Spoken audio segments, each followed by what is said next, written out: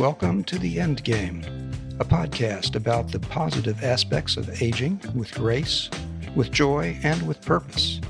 I'm your host, Don Akshin. Thanks for tuning in. Let's get on with today's show. Is the way older adults are treated in the United States true in other cultures? Our guest today, Michelle Maggiora, has firsthand testimony that other cultures treat elders with respect, even reverence.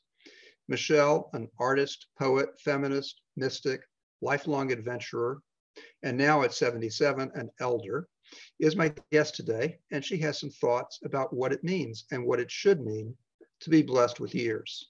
Michelle, thank you so much for joining me today. Hi, Don. Good to see you. It's great to see you and as well. And to hear you too. Michelle, you lived for a number of years among indigenous people in Mexico. Can you tell us what that experience was like? Yeah, mostly in Oaxaca, it was Mixtec, and there's like 15 different indigenous groups and more around in Oaxaca. In Mérida, in Yucatan, there's the Maya.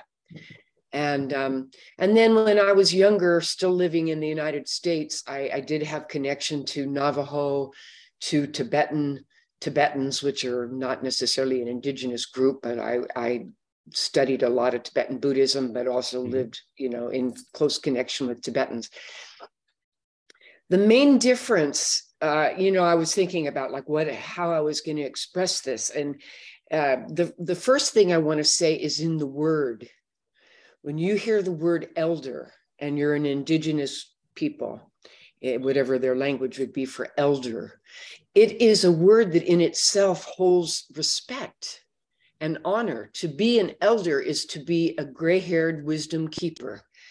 And therefore, when, for example, in the Lakota Sioux, the oldest group were the grandmothers. They were the elders. So the final word on major changes within the group, within the community, came from the grandmothers, which of course I love because I'm a feminist. So of course I liked it. The women were included, the females were included. The elder is a place of respect. Yes, we slow down. Yes, we get forgetful sometimes. Yes, we don't have the same energy as youth, but we have lived. And what I have told people before many times is, if you're going to be wise, not that all old people are wise, but if you're going to be wise, you must be an elder because you've had to live life. It's not something that is gained out of a book. It's gained in living. And this is the difference between the words, for example, in the United States, the word geriatric. It drives me crazy, that word. I really don't like that word because I'm very visual. I get the visual picture that it's somebody sitting in the wheelchair, kind of drooling or, walking with their walker with their head down. And I was a member of a gym here in Tucson, and mostly gray-haired people like me, and everybody was working out, and there's yes, good exercise and good food is a very important thing as an elder, but it's not enough. It is not enough because most people lose in the United States, especially men, when they are through with their career, when they hit that old age, they are purposeless. They feel they aren't important. I have people who have told me, people look right through me now, that the sense of importance of the elder is not existent. It is in certain groups in the United States. It's not like the United States has no respect for the elder, but it's not really an important part of this culture. The youth culture and technology and fast moving and fast career, those are the things that are really important values in the United States. And I think that we're missing some very important values of the beauty of the elder person, the wisdom keeper. Okay, so that's first thing that I think about are the words. And the words, we know that I'm a writer. Words hold tremendous impact and energy. So when you think of the word geriatric versus the elder, there is a huge difference in the energy between those words. That's the first thing. Okay, the second thing I want to say is I have studied other cultures. Now, this is true. These cultures that have this harmony and balance in them are small cultures. The people look the same. They have the same spiritual foundation. They have the same history. So that makes a difference to a country like the United States that's this huge conglomeration of diversity. So there is a difference, and I see that. I understand that. But for example, in Okinawa, I will use that as my favorite example. The people in Okinawa, many live past 100 years old. And there's various reasons. They have qualities in their culture much different than the United States. First off, they are community oriented, totally community oriented. The old women, the men, they're all together. When you have a sense of community, you have a sense of security and safety. You know, if something happens, you have someone immediately to turn to. In the United States, families have separated in order to get a better job and to make more money and, become the big consumer, the consumerism of America. And America has individualism.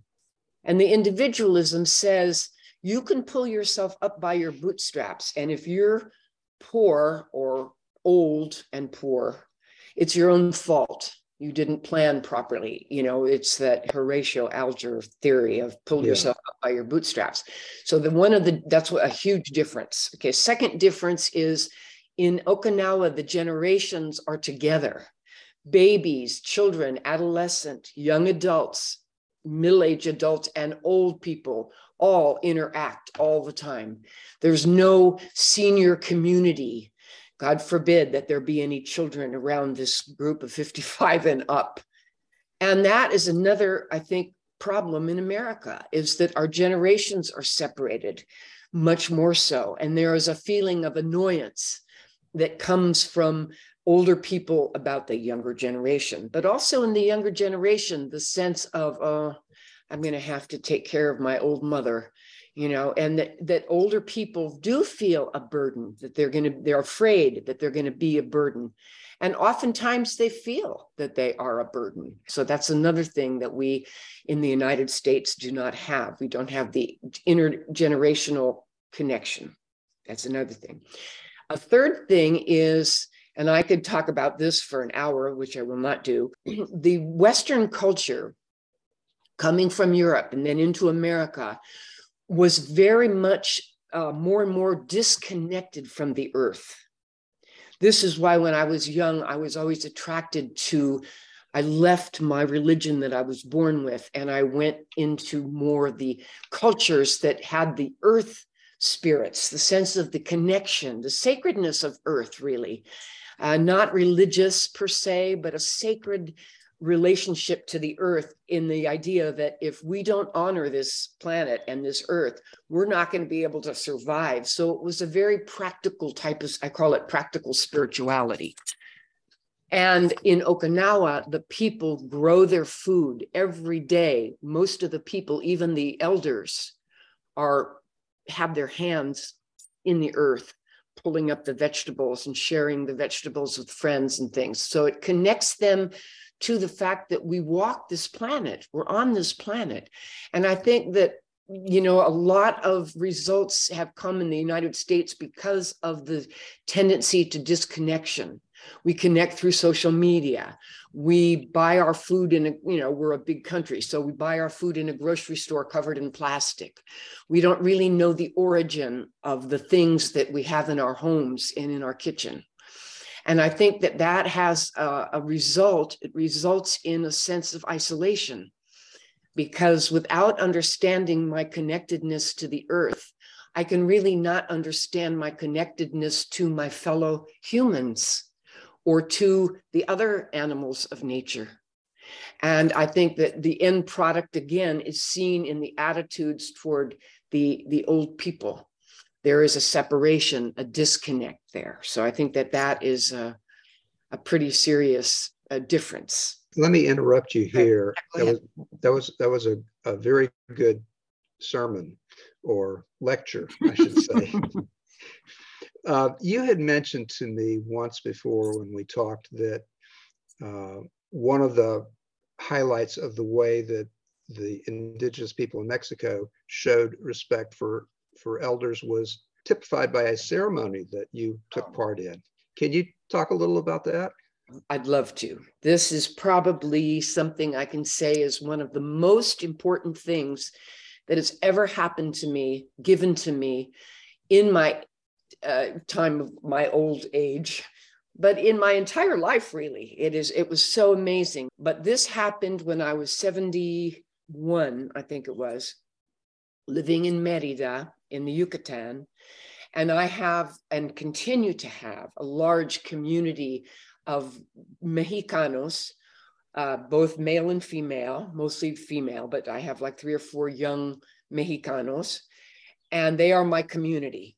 And the reason that happened was they used to come to the house for music, and they always stopped off in the kitchen and had their talk with Michelle, because I am a lecturer, there's no doubt, you pinned it.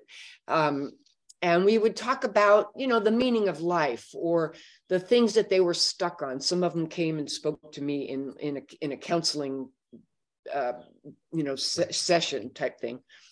But I built this community. And when I was 71, my husband at the time and I decided we were going to split up, still good friends, but we weren't going to be married in a couple anymore. So I called my Kundalini yoga teacher, Paula, and I told her this, that Des and I were going to split up. And she said, "Oh, great." She said, "Oh, great." And I said, "Oh, really?" And she said, "Yes, great, because this happens in India, for example, when people enter what she calls in Spanish, the última época. It would be the ultimate, your last epic, your final epic of your life." She said that many times people have finished now their connection to their career, to taking care of their children, to building a financial base for their family, whatever. And even though you are still a grandmother, you're still a grandfather, you're still a wife or a husband or whatever, it's not like you end being those things, but your identification is no longer tied to those things. Your identification becomes universal. So you become the visionary, you become the abuela. I was the mujer sabia, or the abuela, which is the grandmother. And when you step into that role, you step into your final epic, there is such an honor and respect about that place. So this woman, Paula, organized a ceremony at this hotel that's on the north end of the Yucatan Peninsula. It's a Mexican hotel, of which I was the artist in residence at that hotel. In that, I painted murals. I'm an artist, visual artist. I painted murals of the sea all over the hotel on these white walls. I saw these white walls and I said, I have to paint. And I did. I had mermaids and fish and things from the sea and shells, and painted and everything. So we met at this hotel on a Friday night. 30 women came to this ceremony for me. And the first night we were there, we had a huge women's circle, and the women were all in white. And then I was in kind of a dress that looked like a mermaid, kind of a green dress. And we sat in this circle, and each woman came to me with a poem or a shell or a drawing, something that they created to say, "Thank you, Michelle. Thank you, abuela, for what role you have had and will continue, hopefully, to have in our lives." So this was 30 women. Amazing. Thank you. Then the next morning, then we had a dinner. And then the next morning, the women, we had a yoga class in the morning, like a yoga circle. And then all the women disappeared. And they said, "Now you have to stay out here and sit by the ocean and we're right on the water." And they said, "We're going to go into the rooms and we'll be out in a while." So they disappeared for an hour or more. And then all these women came out of these rooms as mermaids. They had costumes, but I'll tell you, I'm a little bit of a, crazy woman in a certain way, the way I see things, but they were mermaids. They were not dressed as mermaids. They came out as mermaids. So they came out beautiful women, beautiful young women.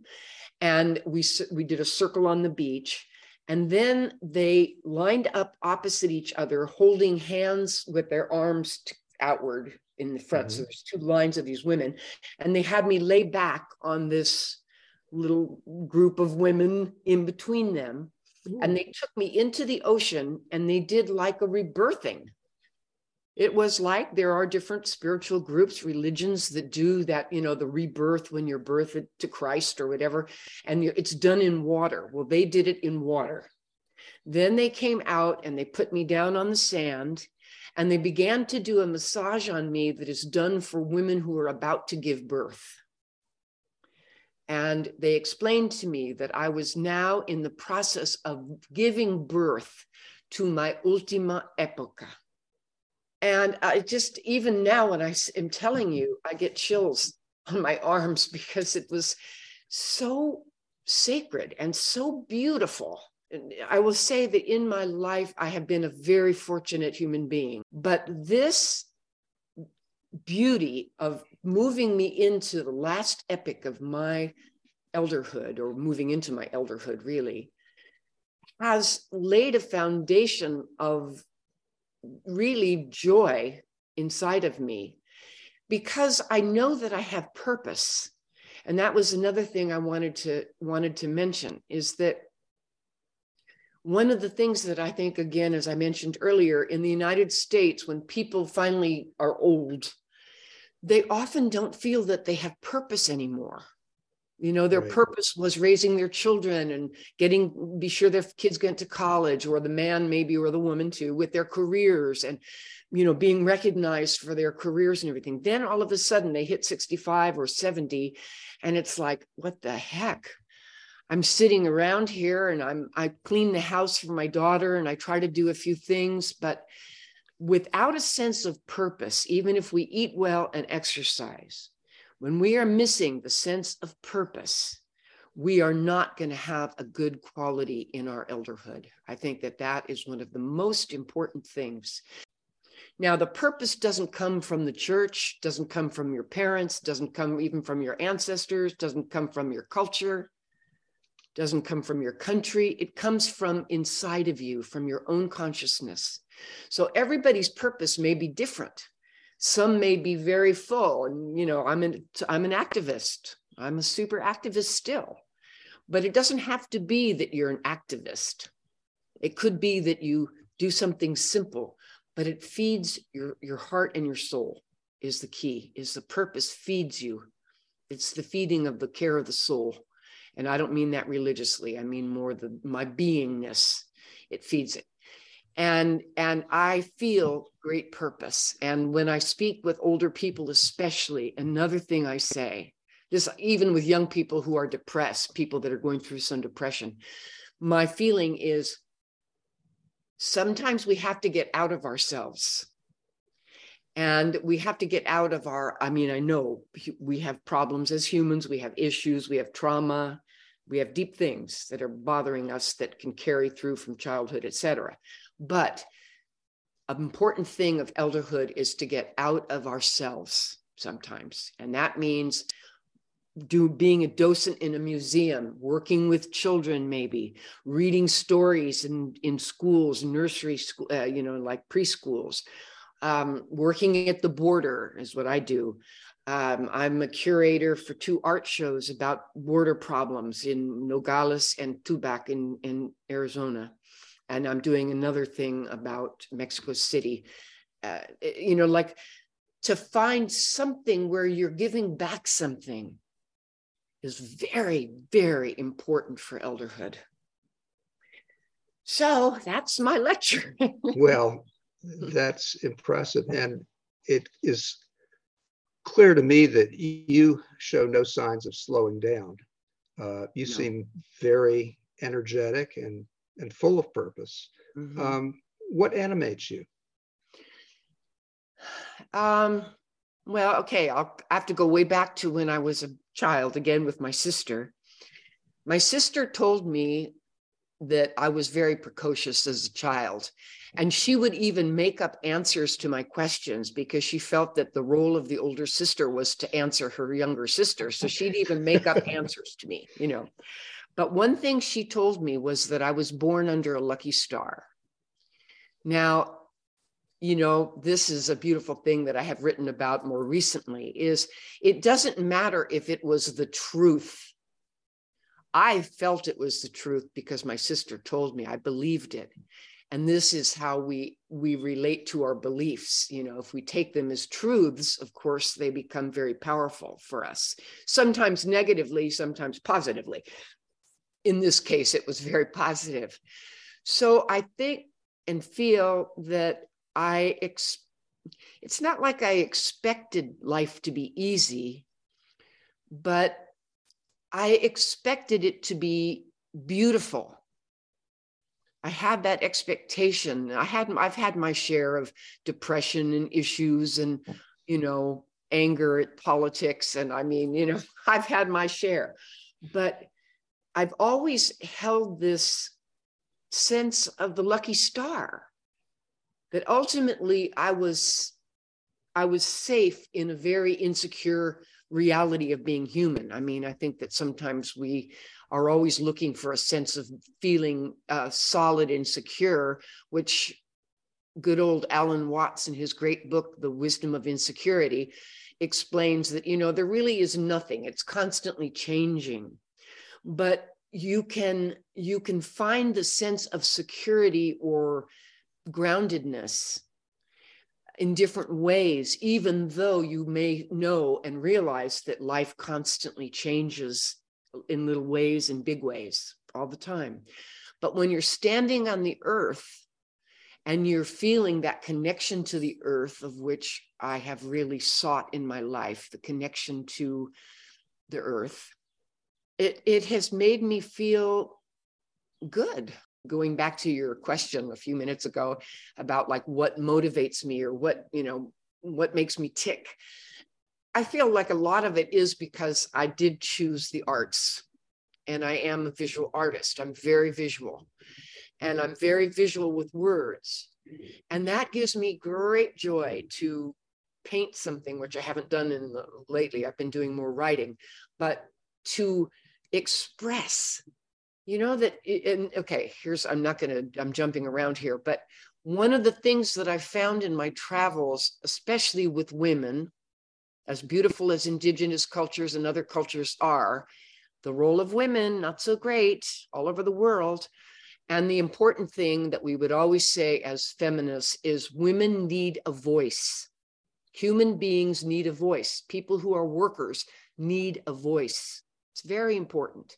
And I would say that when you feel you have a voice, you feel purpose, you feel creativity, you feel that your words or your work or your support actually does contribute something to us as to the human race and to other animals too. I mean, I'm definitely an animal advocate, you know, as well. That is what gives me, I think, the energy to, I don't know, to be very much alive. Plus, I'm a doer. You know, I'm first day of Aries. I can't help it. I'm fire. So that my personality that I developed is very fiery and very much like I don't stick with things a long time. That's the thing I'll say about myself. I'm an initiator. Well, okay, so that makes me happy. I love to initiate. And you can initiate until you can't do it anymore. And that's the attitude I have. I will do and create and explore and research and love and tend and nurture until I cannot do it anymore. That's great. You That's know? great. What advice would you offer to older Americans living in a society where elders are largely ignored and marginalized? Wow. The first, I'll tell you the problem. Okay. In how I see it. The problem in America is the deep-seated roots of this culture need question. We need to question some of the deepest roots of this culture. They're based on things that are old and that are deep. And that's not easy. It's not easy to speak up, to have courage, especially when you feel that you're not valued and that you don't have a voice. That's a hard thing to do. So that's the downside. The upside is, I think, those would be looking at those three things that I mentioned that are present in Okinawa that are not as present and easily present here in the United States, is community. Make sure you have community. It doesn't have to be just with older people. It could be a community at your church or working in the schools. It could be working with the animals. I mean, a lot of times when I go to museums, the docents are often old people. And they really know stuff. They know about the animals, or they know about the art, and they take classes about it, and they get very involved. And then they have an automatic community because there are other people there. There are the people that come in to look at the museum. So you're talking with people, and you're not isolated. That's number one. Do not be isolated. Number two, try to be more open and empathetic about the other generations. When we can be more open and empathetic about the other generations, we can also be more open and empathetic about humanity and the other animals of nature. That's very important. I think that when we feel isolated, we feel afraid, we're very polarized in this country, politically and otherwise, and we have a lot of fear. Okay. And then the third thing is the connection to the earth. If you live in a city, work with some other people, some young people, and build a garden in an empty lot. I was born in Oakland, California. And when I go back there to visit some of my friends, it's amazing. In some of the areas of Oakland, the empty lots are now full of flowers and vegetables and food and flowers. Beautiful.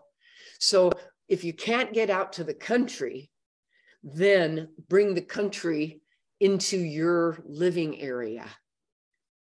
Michelle, thank you for sharing your stories from your adventures.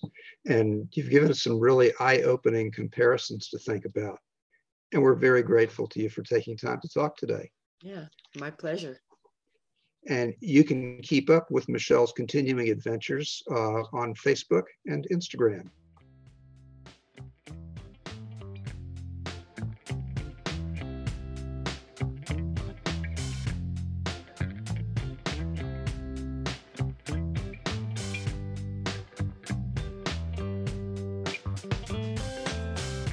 Thanks for listening to our podcast. You can also subscribe to our free weekly newsletter, The Endgame, at theendgame.substack.com. I'm Don Akshen, wishing you all the best in aging with grace, with joy, and with purpose.